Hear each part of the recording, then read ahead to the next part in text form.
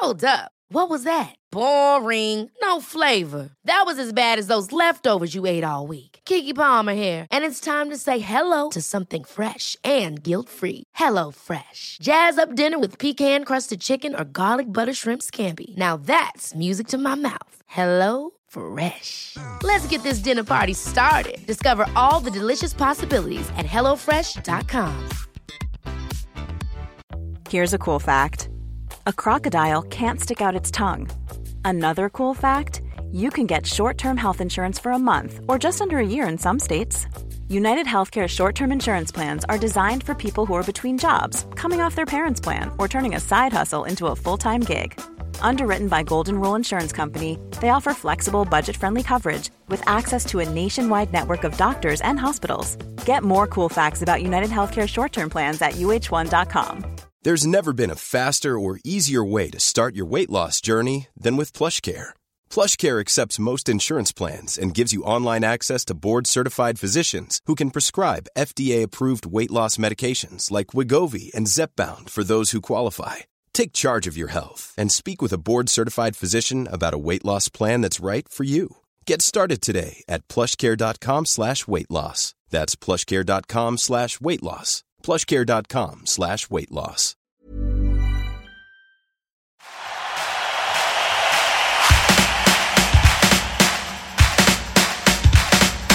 Hei og velkommen til en ny episode av Bak Gullmedaljen.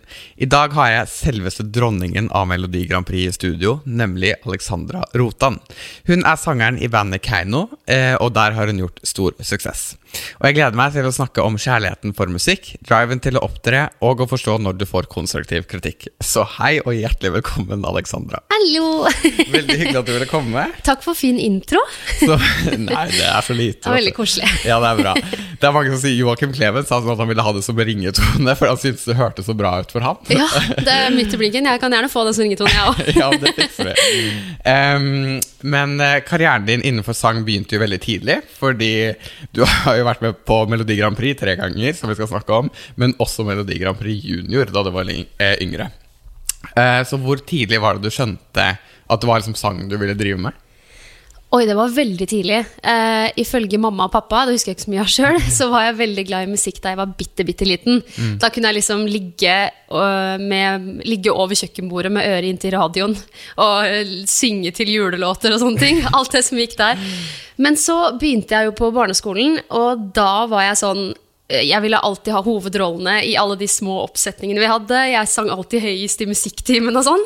Og det sa læreren min til mamma og pappa. Og da var det liksom det som satte i gang. Oi, kanskje Alexandra virkelig liker musikk. Men jeg var jo så ung, så jeg var liksom bare sånn, jeg trodde det var helt normalt at man var så glad i musikk. Men jeg tror det liksom var da jeg var sånn 10 år at det virkelig startet. Og hva gjorde du da du var 10? Begynte du på sangtimer? Eller jeg begynte i kulturskolen. Ja, spennende. Og der gikk jeg alle år frem til jeg ble 18. Oi, hva lærte du der da? Eller sånn? Alt sånn teknisk, hvordan jeg synger og ikke ødelegge stemmen og pusteteknikker og ja. Spennende. Men så var du med i Melodi Grand Prix Junior. Ja. Når du var 14. Jeg var 14, ja. Jeg prøvde å regne meg ut det, skjønner du. Men ja, altså sånn, hvordan bestemte du deg bare sånn, nå vil jeg prøve noe på en måte på ordentlig? Det jo skummelt når man så ung, og liksom på TV foran hele Norge. Ja, og da hadde jeg ikke peiling på hva det var jeg bega meg ut på. Nei. For før da så hadde jeg liksom bare sunget på kafeterier, jeg hadde sunget med gitaren foran mamma og pappa og i familieselskaper. That's it. Men så kom det en sånn reklame på TV-en at husk at påmeldingen til MGP Junior slutter om en uke. Meld deg på nå. Ja. Og da rota jeg opp noen sånne gamle tekster som jeg hadde og kastet sammen et eller annet ræl, trodde jeg da. Ja. Og sendte av gårde til MGP Junior. Og så visste jeg jo egentlig ikke hva det jeg driver med. Jeg tok bare en råsjans. Og så ble det jo bra til slutt. Ja, men hadde du sett på det før? Ja. Okay. Jeg satt jo benka hver lørdag liksom, og så på. Ja, ok. Men fordi skriver du sangen selv da, siden du fant sammen? Og det gjør du fortsatt? Ja, eller jeg hadde en liten pause fra det faktisk, hvor jeg synes det var litt kjedelig å kun lage sånn 4 akkorder på en gitar, og så skrive en sånn helt ok tekst. Jeg gikk litt lei det, men nå har jeg liksom tatt opp i det siste og skrevet enda mer enn det jeg har gjort før da. Det spennende. Etter Melodi Grand Prix Junior så tok det 6 år før du var med på Idol. Så hva skjedde her i de 6 årene? Var det noe spesielt liksom? Oi, for å være helt ærlig så husker jeg ikke helt, men jeg tror det liksom var bli ferdig med skolen. Jeg har jo alltid vært litt nerd også. Ja. Jeg har jo elsket matte, elsket kjemi og naturfag. Og jeg er så misunnelig. så jeg brukte mye tid på skole, for jeg visste at jeg ville ikke på en måte, altså jeg ville ha det i bakhånd da. Jeg ville ikke slutte skolen for å drive med musikk. Så jeg tror egentlig det var det jeg gjorde. Jeg fortsatte, gikk ut av videregående i 2015, og så hadde jeg 1 år hvor jeg bare studerte engelsk og visste ikke helt hva jeg skulle gjøre med livet. Og så meldte jeg meg på Idol da. Ja. Synes du det var skummelt? Ja, og det er egentlig litt sånn, det er noe jeg egentlig ikke snakker så høyt om. Og jeg er litt glad for at jeg ikke ble hun der Idol-Alexandra. Ja. For det var liksom, for meg da, så trodde jeg at jeg måtte via Idol, og jeg måtte via The Voice for i det hele tatt få en popkarriere.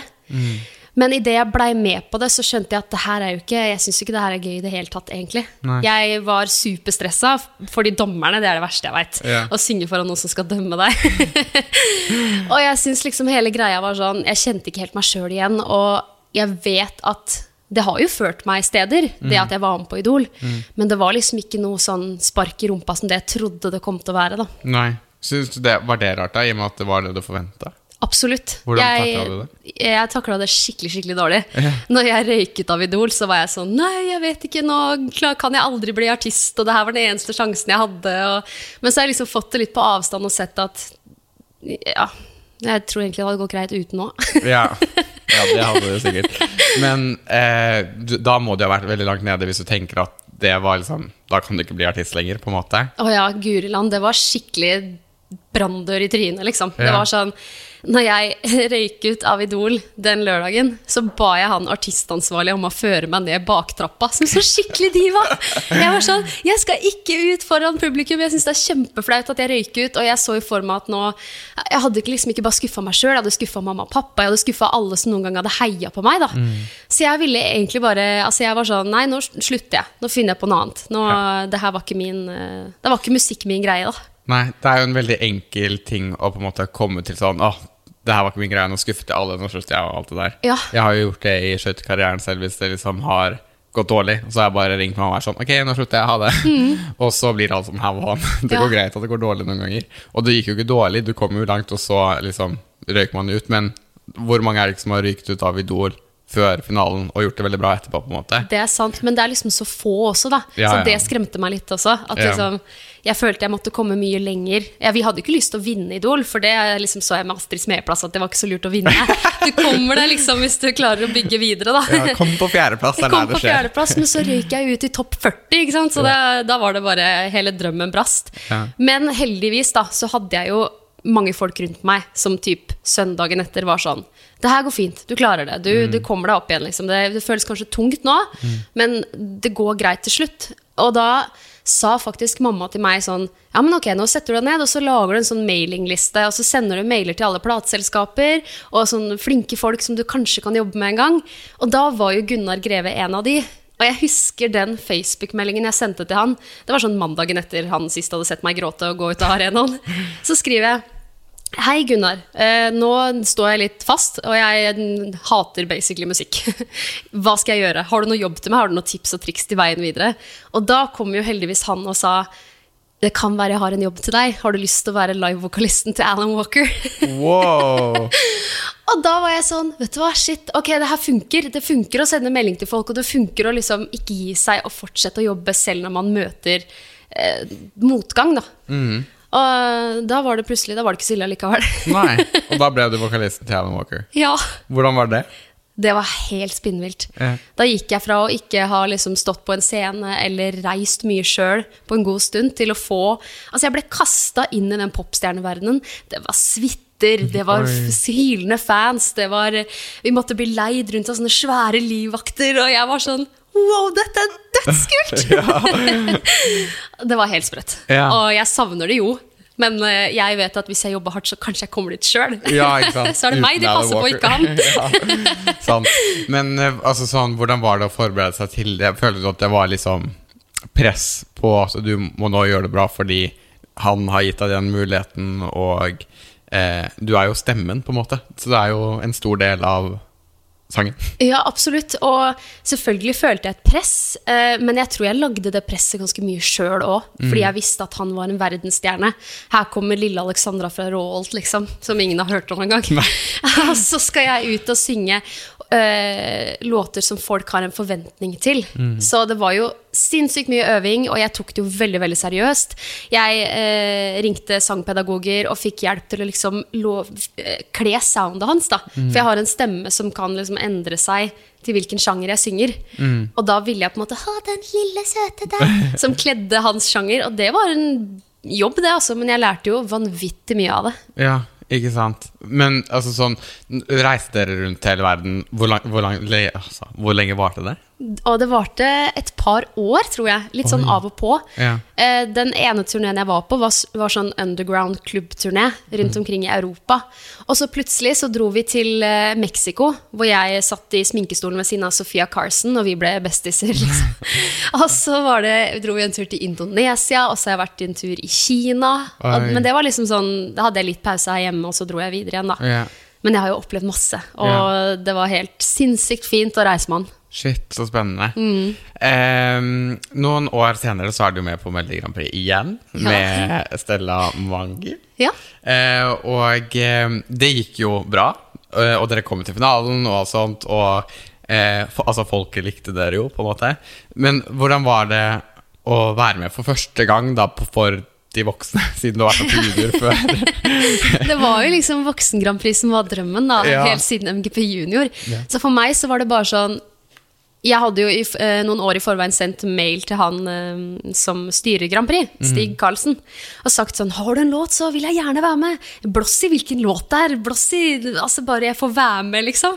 Så for meg så var det superstort, og jeg husker jeg bare svevde på en sånn rosa sky, og var sånn, jeg fikk fint kostyme, jeg fikk sceneshow, og jeg hadde det så utrolig gøy på scenen. Så for meg var det bare en fantastisk opplevelse. Men hvordan ble det til at dere skulle synge sammen? Det var egentlig bare at jeg fikk en låt som egentlig skulle ha en rapper. En mannlig rapper. Fra noen svensker som hadde skrevet en Grand Prix-låt.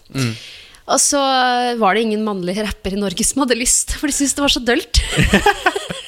Så da sier Stig, Alexandra, kan vi ikke få med Stella? Og jeg var sånn, hæ? Haba Stella? Er du seriøs nå? Så for meg var det jo bare enda, det kunne liksom ikke bare bli bedre. Så hun sa jo ja da, og så ble det jo egentlig en sånn der girl power mega attitude greie, i stedet for at det ble en sånn love story mellom en gutt og en jente da. Ja, det ble jo kjempekult. Ja, det ble kjempekult. Men altså, hvordan var det når dere sitter, fordi trodde du at dere kunne vinne? Man tror jo det når man er med. Ja, men samtidig ikke da, fordi Rybak var med. Ja. Så jeg hadde egentlig, i det vi var på den artistlanseringen, og så kom Rybak inn døra, så var jeg sånn, men, andreplass er greit. Ja, men det er gøy å være med, og alle er vinnere uansett. Da kom den tankegangen frem MGP Junior heldigvis da. Ja, ikke sant, det er jo bra da. Shit, det tenkte jeg ikke på en gang. Men etter det her er ferdig da, var det liksom, hadde dere planer om å synge sammen igjen, eller var det sånn et engangsgreie hvor dere bare hadde det gøy? Det var jo først og fremst en engangsgreie, for til da så hadde jeg den innstillingen at jeg skal bli soloartist. Jeg skal ikke være med i noen gruppe. Nei, well. I hvert fall ikke noe band. Nei, ikke sant, ja. Men vi, så hardtarbeidende som vi er da, begge to, så satte jeg meg ned og kontaktet alle sånne Eurovision pre-parties rundt omkring i Europa. Jeg jobbet natt og dag for at vi liksom skulle kunne reise ut selv om vi ikke hadde vunnet Grand Prix i Norge da. Så vi dro jo på de tingene sammen, og vi ga ut en låt til sammen, men så tror jeg vi innså at våre sjangre er så forskjellige, hvor vi vil, og hva vi skal gjøre, at det bare ble sånn naturlig overgang, at vi ikke jobbet sammen mer, faktisk. Ja, ikke sant. Det gjør mening. Ja. Men det tar jo bare et år før du er med igjen. Jeg er skikkelig TV-tryne. Ja, hvert fall når du digger alle de som jobber der er sånn, ja, hun er tilbake. Ja, men nå er det sånn, bitch is back, når jeg går inn døra der. Ja, det er sikkert, du har sikkert flere ganger igjen på en måte. Ja. Ja, det vil du tro. Men i hvert fall, så da er du med Kaino. Ja. Og det er jo spennende fordi at jeg leste at dere ingen kjente hverandre fra før, og dere ble liksom bare satt sammen. Ja, det stemmer. Det var Tom Hugo da, som mastermind bak alt. Han var jo faktisk med i MGP 2018 han også, da jeg var med Stella. Ok. Og da hadde jeg hadde jo faktisk møtt Tom Hugo en gang før da, men da var jeg sånn 15 år, og han trengte en eller annen ung sanger på en demo han hadde laget. Men vi snakket jo ikke noe mer enn det, for jeg var jo litt sånn, wow, kult, ble litt starstruck av han, og så turte jeg ikke snakke med han mer etter det.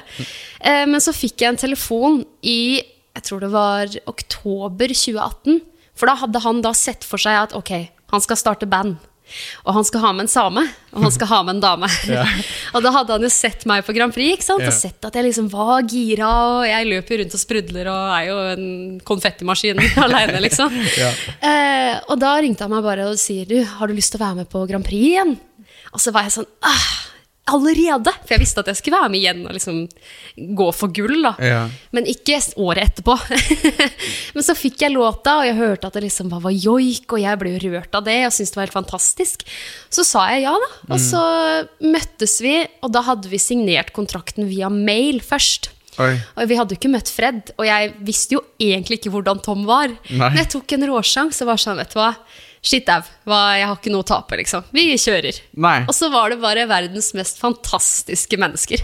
Helt sjukt. For man ser jo godt at dere gode venner og glad i hverandre, liksom. Ja, og det jo mange som sånn, dere egentlig så gode venner? Ja, det noe drama i gruppa? Det ikke fake. Vi så glad i hverandre, og vi sånn søskenflokk, og man skulle jo egentlig ikke tro det, fordi Tom jo gammel nok til å kunne være faren min. Og Fred jo midt imellom. Så det liksom, jeg 24, og Fred 32, tror jeg. Tom blir vel 42 han også. Så, One size fits all seems like a good idea for clothes until you try them on. Same goes for healthcare. That's why United Healthcare offers flexible, budget-friendly coverage for medical, vision, dental, and more. Learn more at uh1.com. Even when we're on a budget, we still deserve nice things. Quince is a place to scoop up stunning high-end goods for 50 to 80% less than similar brands. They have buttery soft cashmere sweaters starting at $50, luxurious Italian leather bags, and so much more. Plus, Quince only works with factories that use safe, ethical, and responsible manufacturing. Get the high-end goods you'll love without the high price tag with Quince. Go to quince.com/style for free shipping and 365-day returns. There's never been a faster or easier way to start your weight loss journey than with PlushCare. PlushCare accepts most insurance plans and gives you online access to board-certified physicians who can prescribe FDA-approved weight loss medications like Wegovy and Zepbound for those who qualify. Take charge of your health and speak with a board-certified physician about a weight loss plan that's right for you. Get started today at plushcare.com/weightloss. That's plushcare.com/weightloss. plushcare.com/weightloss. Quality sleep is essential. That's why the Sleep Number Smart Bed is designed for your ever-evolving sleep needs. Need a bed that's firmer or softer on either side? Helps you sleep at a comfortable temperature? Sleep Number Smart Beds let you individualize your comfort, so you sleep better together. J.D. Power ranks Sleep Number #1 in customer satisfaction with mattresses purchased in-store. And now, save 50% on the Sleep Number Limited Edition Smart Bed for a limited time. For J.D. Power 2023 award information, visit jdpower.com/awards. Only at a Sleep Number store or sleepnumber.com. Men når du får en sang tilsendt deg, hvordan funker det? Får du da liksom melodien, og så får du teksten som du synger selv, eller? Ja, men da får jeg en melodi som ikke helt ferdig, men en som de mener presentabel nok til at jeg kan høre potensialet i den da. Så det var jo en annen jente som sang, en demosanger som sang på den låta, og den var jo på langt nær ferdig. Og jeg tror vel sangen på det tidspunktet het Hel og La. Okay. Tom har sendt deg en mail, og emnet var Hel og La, så var jeg sånn, wow, okay. Spennende. Men ja, det ble jo veldig bra etter vi hadde vært i studio og fått lagt vårt preg på låta da, så ble det jo veldig bra. Ja, det vil jeg si meg enig i, den ble jo dritbra. Men hva var målet når dere startet gruppen? Var det liksom, vi skal være med i Melodi Grand Prix, og vi skal vinne, liksom? Eller var det sånn, nå skal vi bare lage noe nytt og noe kult? Det var deres ord, at nå skal vi vinne Grand Prix. Men jeg jo litt ydmyk og tør ikke å jinxe det. Så jeg var sånn, ja, vi med igjen, ja, vi bestevenner. Det var liksom holdningen min da. Men ja, vi gikk for gull.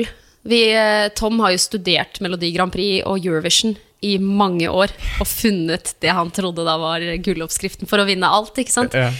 Men det var jo, altså, det gjorde at vi kom et stykke på vei I hvert fall. Ja, dere vant jo nesten, eller dere fikk jo alle publikumsstemmen og Ja, sånt. det var helt sprett. Men når du sitter her da hører liksom The Finished Product av sangen, man hører jo at det en sang som kan gjøre det veldig bra I Melodi Grand Prix. Altså, man hører det med en gang. Men der og da så blir du litt blind, vet du. Ja. Og jeg jo veldig opptatt av, hvis jeg med konkurranser, så det sånn, hva konkurrentene? Hvordan synger konkurrentene? Så jeg glemte litt det selv, og trodde jo egentlig at det her kom til å kanskje ende kjempedårlig. Og I hvert fall når man tar en råsjans og velger en låt hvor det liksom, vi tok jo joik og satte det inn I popmusikk som ikke gjort så mange ganger før. Enten så elsket folk det, eller så hatet de det. Men når de elsket det, så fikk jeg en sånn, ok, vi gjør det her for folket liksom, vi gjør det her fordi det her gjør at, altså det gjør folk glad da, når vi synger og står på scenen. Så det var gøy. Og så vinner dere. Og da dere jo klare for å reise til Eurovision og hele bakka. Har dere fortsatt da, eller har de da fortsatt den tanken om at de skal vinne hele greia, eller man litt mer sånn chillere når det med hele Eurovision? Altså, da vi først vant I Norge, så var vi sånn, ok, nå går vi for gull I Eurovision også. Men så begynner man jo å se at konkurrentene kommer opp, og det vanvittig mange bra låter, og man ser hvilket nåløye det faktisk da. Så vi fikk vel den innstillingen til slutt at nå gjør vi bare alt for å gjøre landet vårt stolt, og så får det gå. Og vi ville jo sitte igjen med den følelsen av at vi ikke kunne gjort noe annerledes. Det var målet vårt. Det var derfor vi pakket kofferten rett etter vi vant her I Norge, og reiste rundt og promoterte låta I Europa. Det var liksom, jeg har aldri opplevd lignende. Jeg føler jeg var ikke hjemme nesten en eneste dag I forkant av Eurovision, for vi bare reiste og gjorde promo. Lite søvn og lite mat, men altså, shit, det jo artistlivet, det verdt det, ja. Men hvordan gjorde dere det? Dere bare reiste rundt til alle land I Europa og sang? Ja. Vi gjorde faktisk bare det. Og, fordi det jo, altså jeg tror det London, og så det Madrid, og flere andre steder hvor de har sånne store fester I forkant av Eurovision, hvor de inviterer artister for å komme. Og det sjelden alle artistene takker ja til alle stedene. Men det gjorde vi, for vi så jo verdien I det her. Så vi var liksom klare for, ok, hvile kan vi gjøre 20. mai, liksom dagen etter Eurovision, det går fint. Så vi var veldig innstilt på at vi skulle jobbe beinhardt. Ja. Det kult. Hvordan var det å være med på Eurovision da? Det var helt sprett. Det var så stort apparat, og jeg husker liksom bare den gangen som inn til scenen, så det 4 sånne stasjoner, hvor de har basically tegnet opp mennesker I gulvet med teip, og så det sånn, her skal en stå, der skal neste stå, og neste stå, så var de liksom vist videre I sånne puljer da, det var helt sykt. Men alt var så på stell, og det var så sykt proft, og det var ikke bare arenaen, men det var alt opplegg rundt, og sånne små arrangementer hele tiden. Så det var liksom 2 uker hvor det bare skjedde noe hver eneste dag. Ble du mer nervøs av å være med der, fordi det jo så stort? Egentlig ikke, fordi det var færre publikummer I salen enn det var I Spektrum. Ja. Hæ? Hvorfor det? Nei, jeg vet ikke, altså, eller jo, jeg tror egentlig jeg vet hvorfor. Fordi hvis det blir for stor arena, så blir ikke lyden bra nok på TV. Det et eller annet sånn teknisk med det. Men jeg klarte jo heldigvis å glemme at det var 220 millioner som så på. På TV? Ja, det det. Det jo veldig mange. Men det bare en kameralinse, vet du. Det sånn, man tenker ikke over det. Var det du tenkte, at det bare kameralinsen? Ja. Jeg tenkte, det her går fint. Det her har du gjort før. Spil til kamera. Det så gøy at du sier, fordi Ingeborg Walter var her I forrige uke, og hun sa at når hun sang på Stjernekamp, så hadde, eller nei, det var på The Voice, når hun var på The Voice, så hadde Morten Harket sagt sånn, selv om du tror at du synger til kjempemange familier som sitter og ser på deg nå, så synger du egentlig bare til en familie som sitter og spiser taco, og det det. Og så det bare veldig mange av dem da. Men, men man glemmer jo det litt. Og hun sa at hun tenkte på det, at hun bare synger til en familie som spiser taco. Det skal jeg ta med meg faktisk. Veldig gøy, det var veldig bra greie. Men så, dere vinner jo publikumstemmene, og det jo selvfølgelig veldig stort, og om jeg ikke tar helt feil, så det ikke sånn man vant før det ble en jury, eller? Jo, jeg tror det har vært litt sånn frem og tilbake med jury og publikumstemmer og sånn. Så det skulle jo egentlig ikke vært jury I 2019, tenker vi da. Nei, det burde jo vært publikumstemmer. Men det litt rart at ikke det publikumsstemmene som... ikke det hele poenget? Jeg vet det. Hvorfor men det veldig mange diskusjoner om det der, men altså, hadde det vært opp til meg, så skulle det jo vært liksom 3 priser. Det skulle vært publikumsvinner, juryvinner og en overall-vinner sammenlagt. Men synes du det var, altså sånn, det jo selvfølgelig veldig stort å vinne publikumsprisen, men synes du det var kjipt at dere ikke vant, I og med at dere var jo såpass nærme siden dere vant det? Egentlig ikke, altså. Jeg tror mye av grunnen var fordi jeg var så god venn med Duncan. Ja. Så for meg så var det egentlig bare, altså, vi hadde jo til slutt et mål om å komme topp 10, men det at vi liksom vant en av delene, for oss var det bare sånn, ok, da går det helt fint hvordan det her går, og det husker jeg vi sa til hverandre I løpet av kvelden også. Når jurystemmene kom først, så var det jo skikkelig kjedelig. Da tror jeg du så på oss at vi var sånn, nå vil vi hjem, hjem til Norge. Men så kom jo publikumstemmene, og da hadde vi liksom bare fått bekreftet at ok, vi har et publikum der ute. Vi har noen som kommer til å komme på konsertene våre om vi reiser på turné I Europa. Vi trenger ikke vinne alt. Vi trenger ikke gå av med førsteplassen, for da blir vi jo sånn Eurovision-keino. Nå slapp vi kanskje unna det stempelet da. Ja. Og nå hadde vi liksom folk som likte låta vår og kom til å like musikken vår, og det var egentlig det eneste vi håpet på. Ja. Men så, da ble dere ikke Eurovision-keino, men så, dere jo I hvert fall Melodi Grand Prix-keino. Vi veldig Melodi Grand Prix-keino. Eller 2 år etterpå. Ja.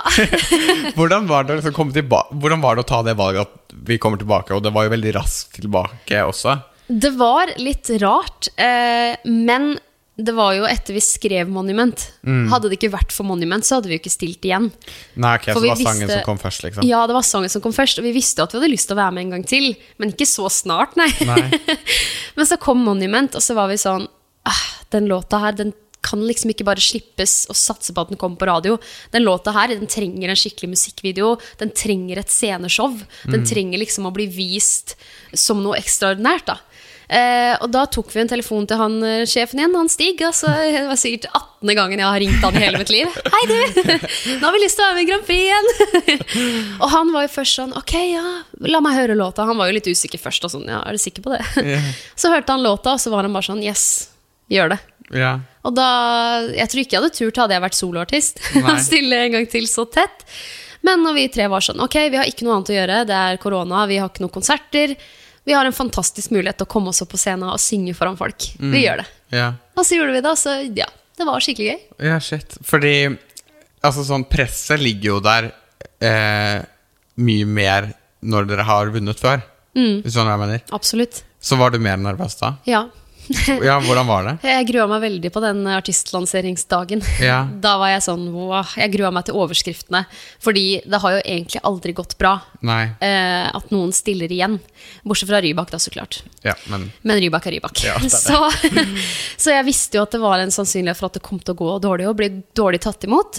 Mamma var jo sånn, først var hun sånn, jeg er sikker på det her. Så hørte jeg jo låta, så var det gira hun også. Men det lå liksom bak I at fallhøyden veldig stor da. Men så ble det jo godt tatt imot typ 3 dager etter lanseringen. Ja. Og det var jo litt uvant det også, for da vi ble lansert I 2019, så var jo folk I ekstase. Da var jo vi liksom øverst på bettingen med en gang. Og når jeg så at det her ikke skjedde med en gang, så ble jeg sånn, nå har vi gjort det igjen, vi skulle ikke gjort det her. Men så ble jeg veldig selvsikker etter hvert, på at det var riktig. Ja. Men du sa at du var nervøs på når liksom, man representerer hvem som skal være med. Visste du da hvem som skulle være med? Eller det her første gang du også får vite det? Jeg fikk vite, altså jeg jo sånn detektiv når det gjelder MGP-artister. Jeg hadde jo sendt melding til alle jeg trodde kanskje hadde noe inside info I forkant. Så jeg visste jo halvparten, men jeg visste jo ikke Tix for eksempel. Nei, det var det jeg skulle spørre om. Når jeg møtte pelskåpa I døra, så var jeg sånn, no! Skjønner du? For det på en måte altså sånn, selv om han ikke har vært med på det før, så det jo litt som å få vite at Rybak skal være med deg. Ja, og mye verre da. Fordi han jo superstar. Det liksom, han Norges Beyoncé. Men jeg kunne jo ikke noe annet altså, jeg jo så glad I fyren. Herregud, vi har jo kjent hverandre fra før også. Så først så var jeg sånn, that's fett at vi gjør dette sammen. Og han var sånn, ja, hva det jeg har begitt meg ut på? Så var jeg sånn, nei, du tar fra meg førsteplassen til. Ja, men tenkte du det da du så han? Ja da, selvfølgelig tenkte jeg det. Men så vet du hva, igjen, jeg elsker musikk, og jeg jo glad 24/7 uansett. Så jeg var sånn, vet du hva, det her blir gøy. Nå blir det tidenes finale I Melodi Grand Prix. Og vi skal ha det kjempegøy. Det var liksom det jeg satt igjen med uansett da. Ja, fordi finalen, når det gikk, så var det jo veldig sånn eller jeg føler I hvert fall at det var veldig sånn dere mot han, på en måte. Hvis du skjønner hva jeg mener. At det var liksom dere man snakket om da. Dere og Tix.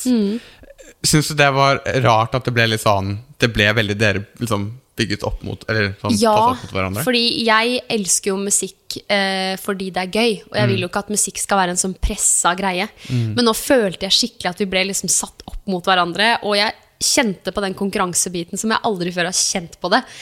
Og jeg husker jeg sa til meg selv når vi sto der og liksom fikk de siste poengene, så var jeg sånn, nå husker jeg jo hvorfor jeg ikke liker konkurranser. Fordi man blir så sjukt liksom, det er så veldig tydelig da, at noen stemmer på deg, noen stemmer ikke på deg, og det er veldig lett å ta det sånn personlig, selv om man skal jo ikke det. Men det presset der, det er ikke godt. Nei, fordi det var jo veldig mye sånn kritikk i media og sånn, for egentlig, eller ikke veldig mye da, men det var jo litt rundt dere, og litt rundt han, at det var sånn, for hans musikk er jo veldig nytt i MGP da, på en måte, og så var det noen som sa sånn at deres var veldig lik den forrige på en måte, men så, det var en kommentar jeg leste som jeg var så gøy, for det var, jeg skrev sånn, ja, men vil du se Adele rappe? Og så var det sånn, nei. Så liksom, skjønner du hva jeg mener? Det er så sant, ja. Men det ble jo litt sånn oppstyr rundt hele pakka på begge. Gjorde det noe mellom deres vennskap, eller sånn, ikke at jeg skal lage noe drama nå, men gjorde det noe sånn mellom dere at det ble litt sånn her, noen må jo vinne på en måte? Absolutt ikke. Nei. I det hele tatt. Det var det eneste jeg og Tix sto og snakket om når vi skulle på scenen, var hvor det var afterparty. Ja, ok. Liksom, det var holdningen, og vi vet jo at det her er et folk som bestemmer. Det er ikke noe vi får gjort med det, annet enn å velge hva vi har lyst til å sitte igjen med til slutt. Har vi lyst til å sitte igjen med å tenke på at dette var en negativ greie, eller har vi lyst til å tenke på det som en erfaring, og at det var gøy, og at sang og musikk er gøy? Og det er jo den siste, selvfølgelig går jeg jo dit. Ja, selvfølgelig. Ja. Nå har du jo vært med på det så her en del ganger. Ja. Og jeg kan jo se på at vi ser deg der igjen, sikkert. Ja. Men er det en grunn til at du liksom aldri har stilt alene? Du sa jo i starten at du ville bli soloartist, men du har vært med 3 ganger og ikke vært alene. Jeg vet egentlig ikke, altså. Fordi jeg tror jo det var Stig sin feil første gangen i 2018, fordi han var sånn, ja, men jeg har en låt med rapp. Og så var jeg sånn, ok, jeg kan ikke rappe. Så da ble jeg liksom stilt med en annen artist uten at jeg liksom tenkte så mye over det. Men jeg har jo funnet ut av nå at jeg har det jo mye mer gøy når jeg ikke er alene. For jeg har jo liksom sett forskjellen på om du går og setter deg i garderoben alene, eller om du setter deg med dine beste venner. Jeg vil jo mye heller det, og jeg vil jo mye heller ha noen å oppleve alt det morsomme sammen med da. I hvert fall når vi nå er ute og reiser. Altså, noe av det merkeligste jeg vet er jo hvis jeg har reist alene og kommer hjem og skal på en måte ha en sånn recap til noen, fortelle hvordan det var. Nå slipper jeg det, for nå har jeg liksom med meg mine beste venner hele tiden. Ja, og jeg liker det kjempegodt. Vi er 3 veldig kreative sjeler som hele tiden hjelper hverandre i riktig retning, enn om at jeg skulle sitte og tatt alle de avgjørelsene alene da. Så jeg trives kjempegodt som en del av et band. Det er kult. Men er det sånn at dere liksom, nå gjør dere alt sammen, eller kan en slippe noe eget, men samtidig fortsatt være i bandet? Jo, jeg tror vi har en liksom sånn langsiktig plan på at det kommer til å liksom skje etter hvert det også. Men akkurat nå så gjør vi mye sammen. Men se for eksempel TV-ting da. Jeg gjør mye sånn TV alene, som kommer snart, som jeg ikke kan si så mye om. Fred gjorde jo Skal vi danse for eksempel. Ja. Tom skal også gjøre noe greier alene. Ja. Men allikevel så er vi jo fortsatt Alex fra Keiino, Fred fra Keiino, Tom fra Keiino. Og det synes vi er helt fair. Men musikkindustrien har jo liksom et rykte på seg at folk kommenterer veldig utseende eller kropp eller alt det der, og jeg lurer på om du noen gang har følt på det? Mange ganger. Ja. Jeg tror mye av det er fordi jeg kommer fra et sted hvor jeg alltid har vært veldig vanlig. Jeg har alltid bare sunget, og jeg har egentlig ikke tenkt så mye over på hvordan jeg er, hvordan jeg ser ut, om folk skal ha noe å kjenne meg igjen for. Så jeg har liksom hatt, jeg husker spesielt dagen før Grand Prix i 2019, så kom det en manager bort til meg, og så sa han, du Alexandra, jeg tror du hadde klart mye bedre enn artistkarriere, hadde du bare hatt noe som folk kjente deg igjen ved. Og da var jeg sånn, yo, ikke snakk til meg. Heldigvis så klarte jeg å skive det unna og tok meg ikke nær av det. Men jeg synes hele tiden det er så feil fokus. For jeg tenker at jeg gjør jo ikke det her for å bli et kjent fjes. Jeg gjør det her fordi musikk gjør at jeg har det bra med meg selv. Musikk synes jeg er kjempegøy. Og så lenge jeg får stå foran et publikum og få de til å smile, liksom, så har jeg oppnådd alt. Jeg trenger ikke gå rundt med shades eller en ring i øret. For da har jeg plutselig tatt på meg noe som jeg egentlig ikke er, ikke sant? Ja. Og noen er jo sikkert sånn, men du skulle hørt på de, du skulle gjort det og det, men nei, så lenge jeg må stå inne for alt jeg gjør, og hvordan jeg ser ut, og jeg vil vite at det er rett da. Ja. Så jeg har liksom alltid klart å bare si liksom, ikke snakk til meg.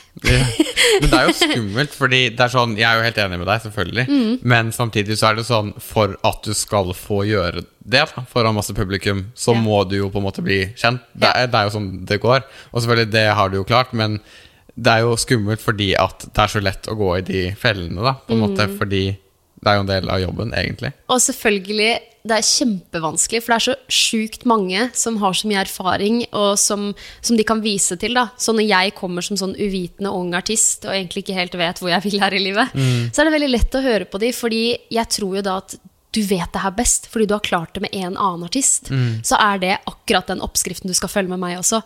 Men jeg velger å tro at det altså, hvor mye kulere det ikke hvis jeg har klart å liksom gå litt utenfor den normen da, og klart å liksom ikke gjøre noe som virker litt fake. Ja, det sant, det kult.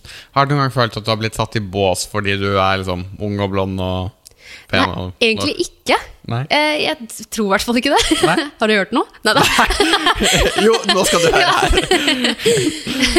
Nei, men jeg tror jo det vanskelig med tanke på at jeg jo, altså, jeg har jo liksom kanskje samme klesstil som 70% av resten av jentene på min alder, men jeg har fortsatt en glede for musikk som ingen kan ta fra meg. Ja, så jeg tror at så lenge det drivkraften da, så kan jeg på en måte, ok, det med image og sånn, kanskje det kommer etter hvert. Kanskje plutselig så velger jeg liksom fargehåret mitt blått, skjønner du? Jeg skulle akkurat til å si det. Ja, men plutselig, en dag så går det for meg. Nå har jeg klippet pannelugg, ikke sant? Ja. Nå jeg liksom på vei mot noe annerledes. Men det jo en greie da, pannelugg, det jo litt annerledes. Ja, nettopp, ikke sant? Så jeg tar sånne små steg, men det fordi det føles rett for meg, fordi jeg har lyst. Og når jeg har lyst til noe, så bare gjør jeg det. Det bedre den veien. Ja.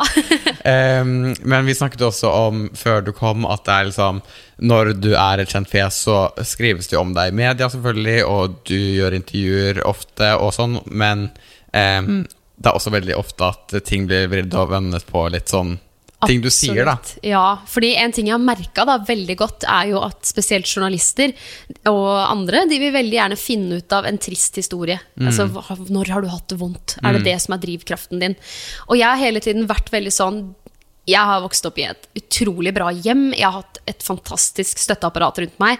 Det har egentlig ikke skjedd så mye dritt, men jeg har hele tiden elsket musikk og hatt lyst til å gjøre det. Det derfor jeg har på en måte kommet langt da. Men når de da driver og graver etter gull, så det jo, så kan jeg liksom i en setning ha sagt at ja, ok, alle jenter, eller mange jenter, opplever jo kanskje litt motgang når de i sånn type 10-14-årsalderen da, for da jenter ofte veldig fæle mot hverandre. Og jeg var kanskje veldig lett å peke ut fordi jeg var mye i media og sang mye på scenen og sånne ting. Og da har jeg kanskje sagt det i en bisetning, og da har overskriften ofte blitt sånn, Alexandra snakker ut om mobbingen. Og så har jeg vært sånn, nei, det jo ikke, nei, stopp. Det jo ikke det her jeg vil at folk skal tro at grunnen til at jeg driver med musikk, for det ofte at det blir vinklet sånn, ikke sant? Så da har jeg på en måte vært veldig, neste gang da, jeg har møtt samme journalist, eller andre journalister, vært sånn, det har faktisk ikke skjedd så mye dritt, men det har vært, altså det har vært krevende å komme dit, fordi det mye hardt arbeid som kreves for å bli god, ikke sant? Men det bare den formuleringen som ofte kan bli litt sånn feil da. Ja, altså sånn, jeg skal jo begynne å studere journalistikk, og ja, så at du kommer til å ha hatt meg noe da. Men og før vi snakket sammen, så spurte jeg jo deg om det hadde skjedd noe, fordi at det ofte, om det hadde gjort det, så det jo ofte interessant for folk å høre på som kjenner seg igjen, eller noe sånt, og jeg synes jo det veldig spennende hvordan folk på en måte tar seg ut av en sånn situasjon mens de fortsetter å jobbe for det de vil da, på en måte. Og det var det vi snakket om, men selvfølgelig, det jo ikke alle som har gått gjennom sånne ting, men man må jo fortsatt jobbe like hardt for å nå dit man vil. Absolutt. Og det veldig tydelig at du en sånn person som liksom graver deg frem til på en måte. Ja, selvfølgelig, og en ting som kanskje har gjort at ting har for eksempel den artikkelen da, grunnen til at det kom frem som det kom frem, jo fordi jeg var super ung når jeg begynte med det her, og når man ung så har man ofte litt sånn, man tar seg kanskje ofte veldig nær av ting. Så hvis det har kommet noen og sagt da, at kan du ikke prøve å synge litt annerledes, for eksempel i studio, jeg var 15 år, og da har jeg kanskje vært sånn, du er ikke fornøyd med stemmen min, det noe galt med meg. Men så har han egentlig kanskje ment at jeg skal ha et litt mer pop-sound, eller et eller annet sånt. Og nå jeg jo i studio hele tiden, hvor folk sier sånn, prøv å ta den strofen på nytt og gjøre den litt annerledes. Så var det kanskje akkurat det samme han sa når jeg var 15 da. Men der trodde jeg virkelig at han mente noe skikkelig slemt med det. Og så var det egentlig bare konstruktivt.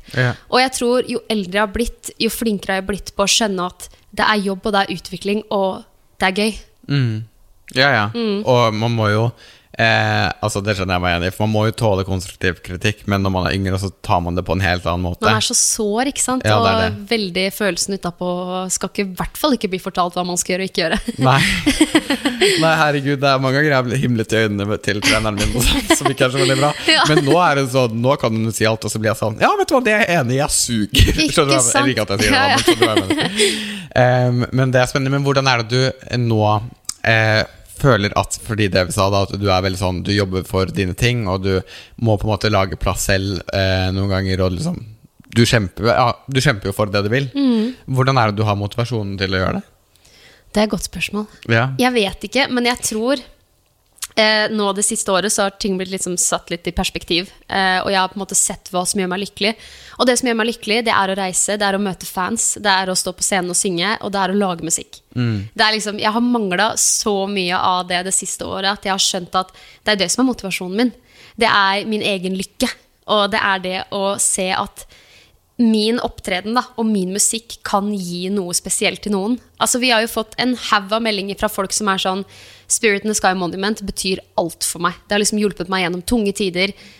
Det har gitt meg så mye, og bare det også en sånn, wow, det noe vi har laget som betyr så mye for andre da. Jeg tror det også en del av den motivasjonen jeg har i dag.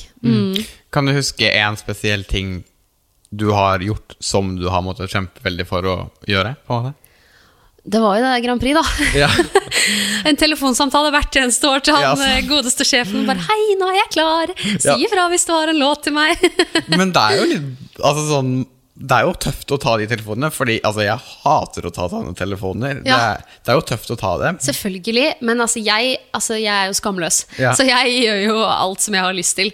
Og det var en annen ting også, når jeg skulle få meg jobb i et sånt eventbyrå, så husker jeg at jeg møtte sjefen, og så satt jeg der og bare, du skal jobbe med meg, og jeg skal overbevise deg. For jeg har skjønt at det funker, for da ser jo folk en lidenskap og lyst, ikke sant? Så det har liksom vært, At det må jeg lære av, for jeg synes det flaut. Men det jo riktig, det jo alle som ansetter folk vil jo ha de som litt gira på jobben. Selvfølgelig, for da vet du at du ikke hviler og venter på at ting skal komme. For det skjer jo ikke, da har jeg prøvd et par måneder, og det skjer ingenting. Jeg må lage min egen jobb, liksom. Ja, det gjør du nå. Hva målet ditt for fremtiden da? Jeg har så mange mål. Men akkurat nå så det å kunne ikke reise hjem, holdt jeg på å si. Det veldig dumt ut å si det sånn. Men det å kunne være på farten hele tiden, og reise og holde konserter, og rett og slett leve av det. Små og store arenaer rundt omkring i hele verden, og synge foran et dansende publikum hver eneste dag. Ja, det høres ut som en bra drøm. Det målet, altså. Men høres ikke litt slitsomt ut? Nei, det sier jeg jo nå. Det liksom har fått litt blod på tannen etter 1 år. Det sikkert superslitsomt, men jeg tror så lenge jeg har riktige personer rundt meg og synes det gøy, for det en ting jeg har sagt til meg selv, at den dagen jeg ikke synes musikk gøy lenger, så skal jeg slutte. Så lenge jeg synes det gøy, så tror jeg det bare noe drivkraft i seg selv. Ja, ikke sant, det tror jeg.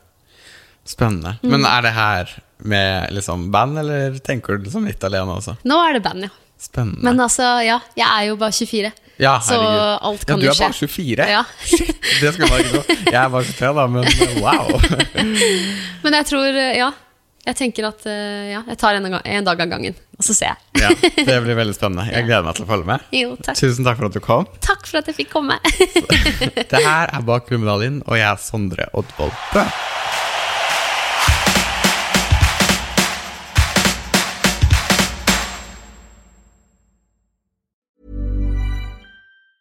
Even when we're on a budget, we still deserve nice things.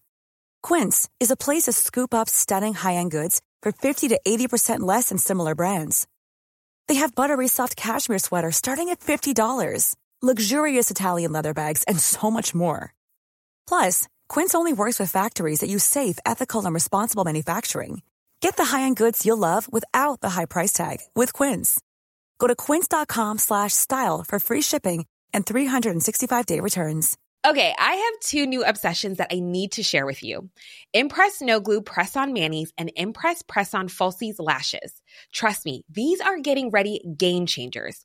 Both require no glue, so there is no damage to your natural nails and lashes, no mess, and no annoying dry times. Just one step and you're done. Boom. Instant glam. Visit impressbeauty.com/presson and use code PRESSON25 at checkout for 25% off Impress Manicure and Press-On Falsies. Ever catch yourself eating the same flavorless dinner 3 days in a row? Dreaming of something better? Well, HelloFresh is your guilt-free dream come true, baby. It's me, Keke Palmer. Let's wake up those taste buds with hot, juicy pecan-crusted chicken or garlic butter shrimp scampi. HelloFresh. Stop dreaming of all the delicious possibilities and dig in at HelloFresh.com. Let's get this dinner party started. Imagine the softest sheets you've ever felt. Now imagine them getting even softer over time. That's what you'll feel with Boll & Branch's organic cotton sheets. In a recent customer survey, 96% replied that Boll & Branch sheets get softer with every wash. Start getting your best night's sleep in these sheets that get softer and softer for years to come. Try their sheets with a 30-night guarantee. Plus, get 15% off your first order at bollandbranch.com. Code BUTTERY. Exclusions apply. See site for details.